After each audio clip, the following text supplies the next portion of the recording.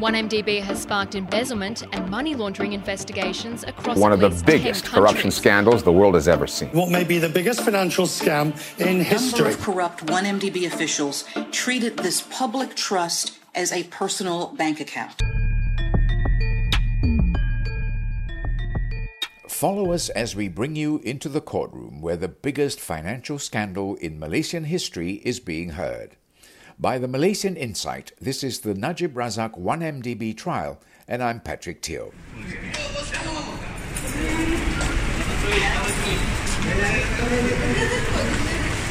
The 1MDB trials welcomed a new witness, a former Deputy Chief Secretary to the Cabinet. Mazida Abdul Majid exposed the minutes of the cabinet meetings involving discussions on the 1MDB's precursor, the Terengganu Investment Authority, or TIA. She also shared on the special address that ex-Prime Minister Najib Razak updated on the generous donation by the Crown Prince of Saudi Arabia to Yayasan 1MDB.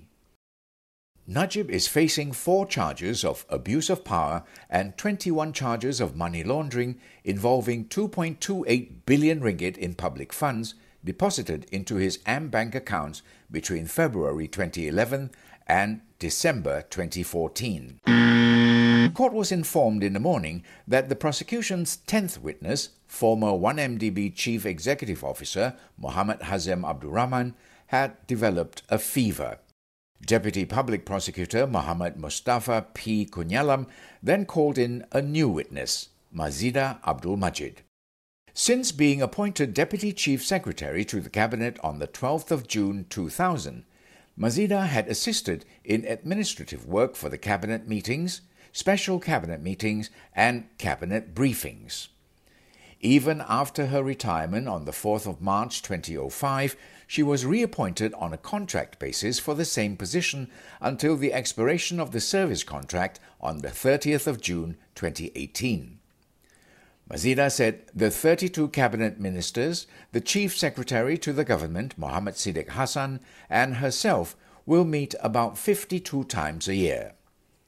In her witness statement, she recalled the key meetings revolving on 1MDB's precursor, the Terengganu Investment Authority, or TIA.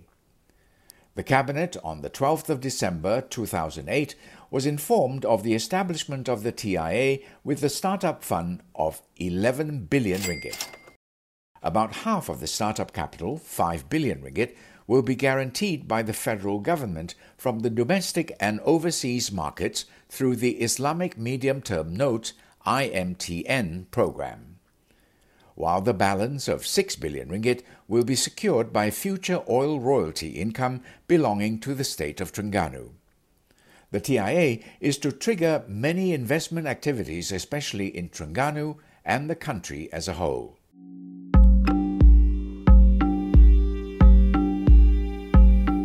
On the 1st of April 2009, the Cabinet approved the 5 billion ringgit loan. At that time, Najib was the country's Deputy Prime Minister and the Finance Minister. The Finance Minister was given the power to set the terms and conditions. Mazida read the meeting minutes. On 10th of June 2009, Najib, who was then Prime Minister and Finance Minister, chaired the Cabinet meeting. The Cabinet was told that the Sultan of Terengganu, who was also the Yang di-Pertuan Agong then, had raised concerns on the TIA structure. But Najib assured that the issue should not prompt the government to cancel it. The meeting recorded Najib's explanation. If the TIA or IMTN is cancelled, it will cause the people and investors to lose confidence not only in the TIA but also in the government, where the country's image will be affected. In addition, it will have negative implications on the national bond market. In this regard, His Majesty has consented to the continuation of the TIA and asked the Terengganu state government to not raise the issue of TIA because it can be addressed. On the 15th of July 2009, the Cabinet was updated that His Majesty had agreed to allow the federal government to take over the TIA and the handover process timeline should be set. The following meeting on the 22nd of July, TIA was said to suffer losses of 56 million ringgit during the period 29 May to 15 September 2009.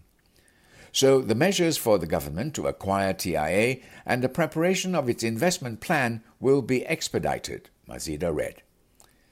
It was also decided that TIA would be a sovereign wealth fund for the government of Malaysia. Later, Malaysian Investment Berhad was officially formed from TIA on July 28th that year.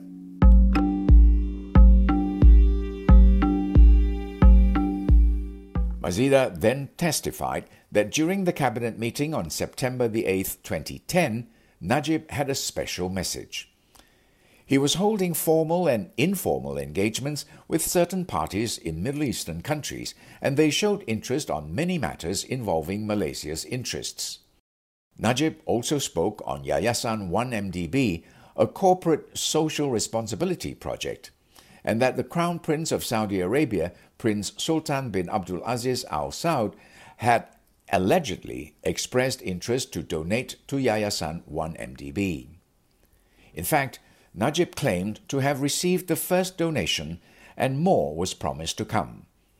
He also told the cabinet that the prince requested this contribution to not be announced. He urged the government to be more creative in finding resources and allocations outside the existing government revenue network, as it gives the government more flexibility to help the people. For this reason, the 1MDB Foundation was established.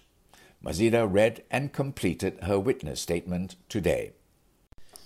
The hearing continues before Judge Colin Lawrence Sequeira tomorrow, with Najib's lawyer Muhammad Shafi Abdullah cross-examining Mazida. This podcast was brought to you by the Malaysian Insight. It is written by Hayley Chong Wee Kee, and I'm Patrick Teo.